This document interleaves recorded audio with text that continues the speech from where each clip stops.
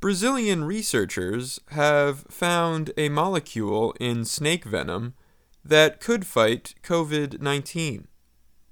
The discovery might be the first step toward a medication to fight the virus.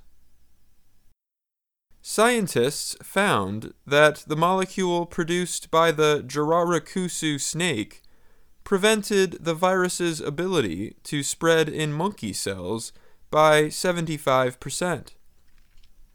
The study was published in the scientific publication Molecules this month.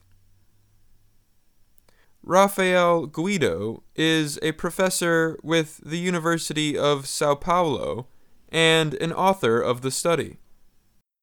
He said the molecule in the venom was able to inhibit a very important protein from the virus. The molecule is called a peptide, or a group of amino acids. The molecule is able to connect to an enzyme of the coronavirus, called PL-PRO, without harming other cells.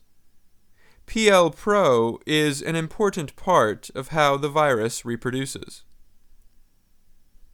The peptide is already known to scientists for its ability to fight bacteria.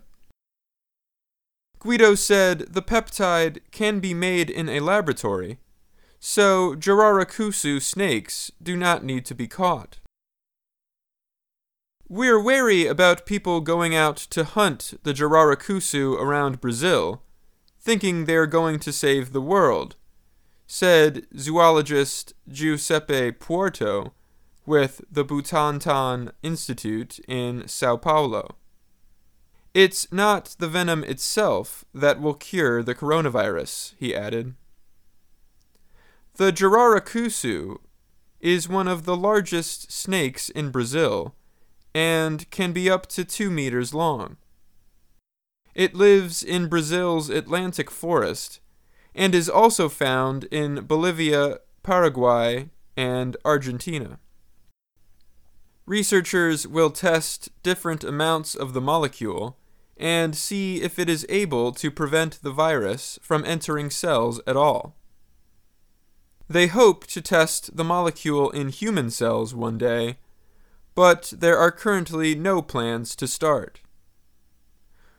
I'm Dan Novak.